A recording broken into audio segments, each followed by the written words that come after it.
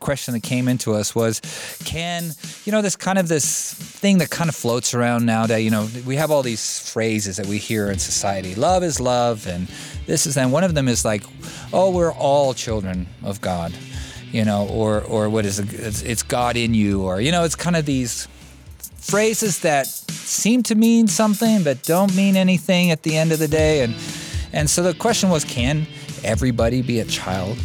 Does anybody be a child of God? Is everybody just a child of God?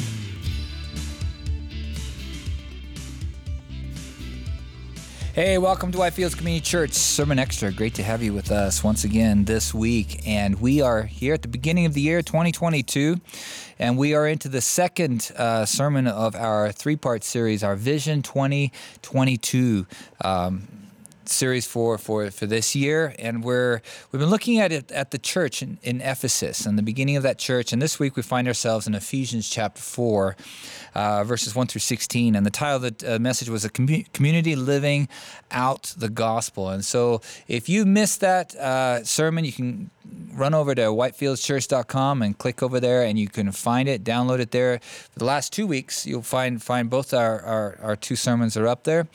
And if you're listening on a podcast or anything like that, you can certainly listen over there. Everything's uploaded. And if you would, like and subscribe, give us a rate and review and all that fun stuff.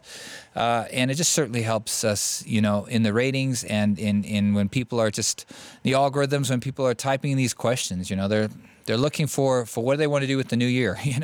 They're making New Year's resolutions. They're typing things in, and maybe we can provide some Christ-centered, gospel-centered answers to their questions. And so, yes. So Ephesians chapter 4, verses 1 through 16, a community living out the gospel. And of course, this particular passage, has the famous where Paul lays out this kind of fivefold ministry or fourfold ministry, depending on which school of thought you come from. And we just wanted to kind of talk about that a little bit.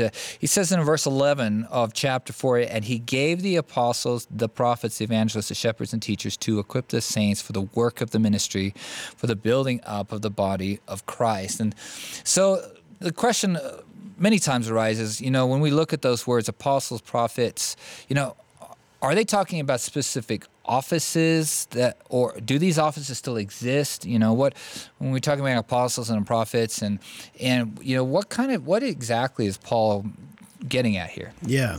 Good question. I know it's a verse that a lot of people turn to, and for good reason. Like I said, this is one of the defining passages, verse 11 and 12, that defines who we are and what we do as a church, how we view the church and our relation to it. And I think it's super important, right? And what it means is that those who are leading in the church, their God-given purpose is not to do the work of the ministry as much as it is to equip the saints, the congregation, the Christians, to do the work of the ministry. That means that it's not like there's a group of professionals who do ministry and the rest of us just kind of like make sure that they're paid, right? Mm-hmm. No, it means that we're all in the ministry, and that changes our view of the church. The church becomes the classroom, the gym, the home base, where we get equipped, encouraged, so that we can be sent out on the mission that God has for us, right? The good works he's prepared for us to walk in. Okay, so you asked this question, though, about verse 11. I'll give you a couple ways it's looked at. First of all, the easy one. Some people say it's a fivefold, or some people say it's a fourfold. And the question comes down to this at the end of verse 11, where it talks about the shepherds, which is also the word for pastors. So the pastors and teachers. Is pastor and teacher one office, or is it two? At the end of the day, I don't think it really matters. But personally, I kind of take it as one office. That this is a certain role, somebody who shepherds or pastors a congregation and teaches them. But here's why I'm sympathetic to the fivefold people, is because I actually think that in any given congregation, like in ours, we have pastors and shepherds who aren't primarily in teaching roles. Now, as we see in 1 Timothy chapter 3, those who are called into ministry in the overseeing role as elders, they should be capable of teaching others. And it doesn't mean teaching from the front on a Sunday morning necessarily, It could be, to the point of even teaching children's ministry, teaching youth, teaching people one-on-one, explaining the things of the faith to them. That's important. I guess my point is to say that those who teach the congregation and those who shepherd the congregation, they may be different things, right? We have community group leaders, and we always encourage them, shepherd that community group, right? And so I would be sympathetic towards those who say that these are 5. At the end of the day, I don't think it really matters. Maybe a bigger question is, who are these apostles, prophets, evangelists, pastors, and teachers that are being referred to? One way you could read this, so here's option number 1. Option 1 is, you could say, when he's referring to this, it's similar to where it says in the New Testament that we are, as Christians, built on the foundation of the apostles and the prophets. So this is another version of that same idea, which says that God gave us the apostles, meaning he gave us the New Testament apostles like Peter, James, John, etc., the 11 disciples of Jesus, of course, 12 minus Judas, and maybe plus Paul, Matthias, and maybe a few others who are listed in the New Testament. So you could say, okay, that's who that's referring to. He gave those to us, and he gave us the prophets, meaning the Old Testament prophets, but also we do read that there are New Testament prophets, like in 1 Corinthians 14 and in Acts chapter 20. And then the evangelists, like Philip the evangelist, right? So it's speaking about people throughout history who God has given up until the present day when we have pastors and teachers for local congregations. That's one way to look at it.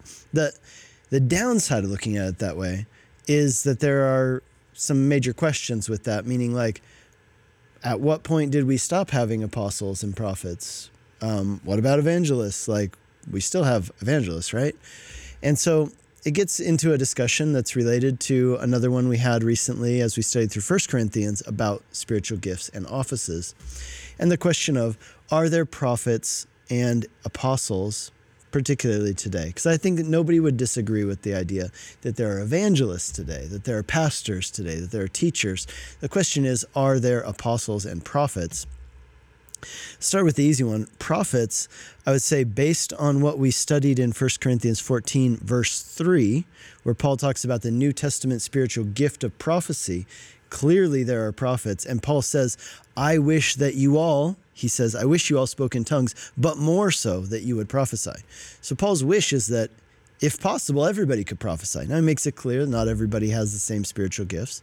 But the point is that seems to be an office which Paul not only expects will exist, but encourages people to pray for, is seek the spiritual gifts, but particularly that you would prophesy. So it seems that there is a difference between Old Testament prophets and a New Testament gift of prophecy that continues to be active, right? So we read about in 1 Thessalonians chapter 5. It says, don't despise prophecies, right? So, that's pretty clear. Okay, so then how about apostles? Are there modern day apostles? Well, I think that it's really important to remember what that word means. Okay, so the word apostle is not a translation of another word, right? So like evangelist or prophet, these are translations of a word that means something, right? What evangelist means someone who preaches the gospel, the good news. Prophet is somebody who prophesies or speaks forth the word of God. So those are translated words. Apostle is different because apostle is actually what we call a transliteration, which means it's the Greek word apostolos, and it's being transliterated and anglicized into apostle. So we haven't actually, by just using that word, it doesn't tell us anything about what it means. And so what does an apostle mean? Well, I think it means someone who is sent out, right? First of all. But I think a better term that we could say, if we were going to translate it, would be the word ambassador. That's what it is. And here's what's interesting. We have been told in 2 Corinthians chapter 5, that you are ambassadors for Christ. So in one sense, Jesus is the great apostle and high priest of our confession, Hebrews 3, verse 1. There are clearly apostles whom Jesus sent out for a particular purpose at a particular time. And those people were ambassadors of Christ as they walked with him. They received his mission directly from him. They knew his heart after spending years with him. And they were used by God in a specific way to start the church, and scripture was given through some of them. But in another sense, we are all then ambassadors for Christ. So there's a sense in which all of us are called to do that apostolic calling of being ambassadors for Christ. And as we read on Sunday at the very end of the service, John 20, verse 21, Jesus says, just as my Father sent me, now I am sending you. So Jesus was an apostolos, an apostle, a sent one, and now he has commissioned us, and we are lesser apostles in that sense. And so to answer that question, are there modern day apostles? I guess to put it succinctly, not necessarily in the same way as the 12 or more. Like apostle, capital A. Yeah. We're apostles, little a. Are we but we're not B apostles. We're not B apostles. No. We're A apostles. Yeah, okay. So, and yet here's the thing that I would caution people away from, and it's just because I've seen it be weird, and I know you have too, is that sometimes people get this idea that, hey, I'm an apostle. I need a name tag. I need like a thing on my desk that says I'm an apostle. Please don't call me by my first name. You can call me by the term apostle, right? Like it becomes a bit weird when people try to turn it into a position of authority over others. But this is more like a calling and an identity and a responsibility that Jesus has bestowed upon us. I know you have some thoughts about this, so I'll wrap it up here with my thoughts and just say, I don't think there are apostles in the same way that the disciples became apostles and were used by God in the first century. And yet I do think there's a way in which all of us are called to be ambassadors for Christ. And yet there are even specific people who function in a really needed apostolic role. You know, you think about people who really represent Christianity and represent Jesus to the world on a big stage, like Billy Graham's a perfect example. When people are like, you know, presidents are like, I need to talk to a Christian, they call Billy Graham, right? Like in days past. So that's my thoughts on it. I know you have some thoughts too. Well, I mean, my thoughts are very similar to yours. I think mine was just more applicational over the years as I've looked at this passage and kind of taught the passage in the context of the worship team and in discipleship. And what I've tried to do is try and draw people into the fact, just as you brought up, that we are all those things. And maybe at one point in our lives we might be apostles, we might be prophets, we might be evangelists. Maybe we have a strength in one of them. And many times I've done it in the you know, just in the area of the worship team, like to kind of take us away from we just play music. No, we don't just play music. You know, as a worship team or as a musician within the church, you know, I could be an apostle. I could be sent out. We took a worship team and we went to Afghanistan. We were sent out. You know, took a choir to Poland. We went to Italy. We were sent out. We took the gospel and then we were prophets. We proclaimed the word of God, you know, through the music. We proclaimed or we proclaimed, you know, we sang our songs and then somebody came up and proclaimed the word of God. So we were part of that process. And of course, evangelism is in there. It's how many times I've been on the streets playing music in the square in Hungary or Romania or Poland or wherever it was, you know, being an evangelist. I'm out there singing songs and proclaiming the word of God. And then shepherds and teachers within that whole, you know, shepherding, pastoring, that was something that God really taught me over the years, is that this group of people, these musicians, these bass players and drummers and guitar players, these are the people that God gave me to pastor. You know, and that's a role I had to step into. And then, of course, when I stepped into that role of pastoring, I'm then teaching them. And not only teaching them, I'm teaching the congregation every Sunday morning. I'm trying to sing Christ-centered, gospel-centered songs that is teaching them. Each week we sing songs and they go home and they're singing these truths about God. That's an education. It's teaching them about the nature of God and the faithfulness of God and our reaction or our response to the revelation of who he is. And so that's kind of how I've, in an applicational way, looked at that there kind of always functions of the Christian life that we might find ourselves in it at some point in time, and not to say, well, I'm not that or I'm not that, but to embrace it, and that God might be calling you at this point to be a prophet, proclaim the word of God to your kids, or he might be calling you to be a missionary. You're going to be sent out, you're going to be sent out to we just sent a family out to Senegal, they went as apostles, from us, and so that's kind of my thoughts over the years of I kind of applicationally try to bring that within my own, sphere of influence as a worship pastor or someone's discipling or those kind of things. And so I think, and I think it's because sometimes people run away from that. Well, I'm not that, I'm not an apostle. I'm not a prophet. Well, yeah, you're not a apostle, capital A.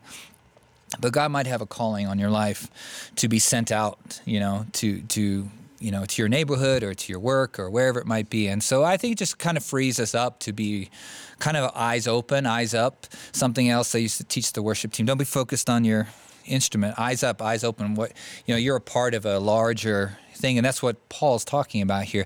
These offices were given to us, these functions and roles were given to us for the building up of the saints of God. And that's, what is your part to play? Yeah, you might have a guitar or playing the piano, but you're part of that great body of Christ that's, building up into the head. That's Jesus, as we read at the end of in verse 16. We're all part of that, and so it's just, I think it's a way of just being free to, maybe today I'm going to be an evangelist, and so that's kind of an applicational way that I've used it over the years. But I think it's just a great important way just to kind of dive into it and say, what does the Lord want to tell us through that?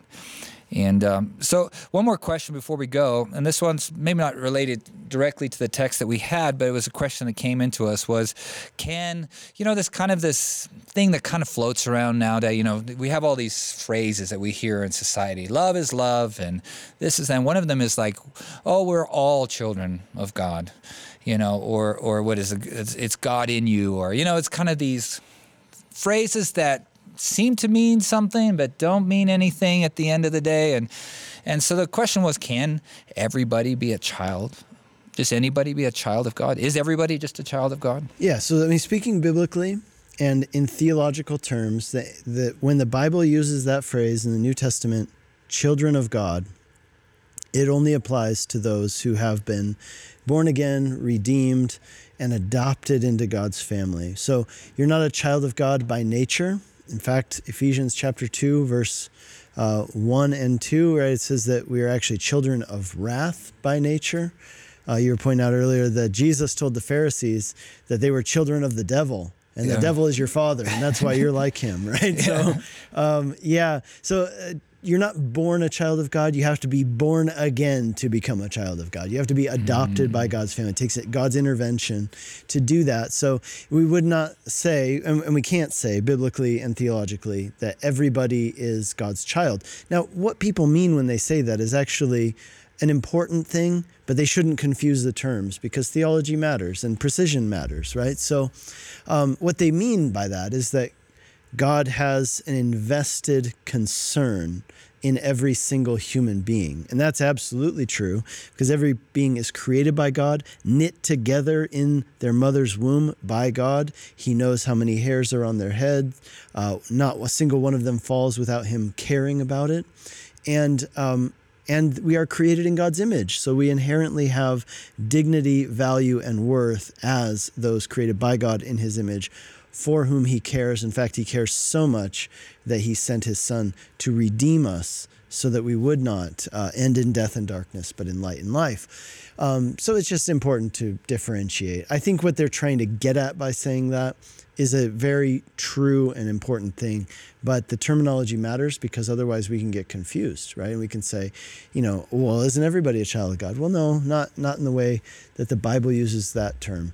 The other one is, God is in all of us. Well, the Bible makes it clear that no, that's not true. That's something that happens as a work of redemption in your life, that the Holy Spirit comes and indwells you. And in that sense, God is in, but he's not in everybody. He's in those who have been born again through faith in Jesus.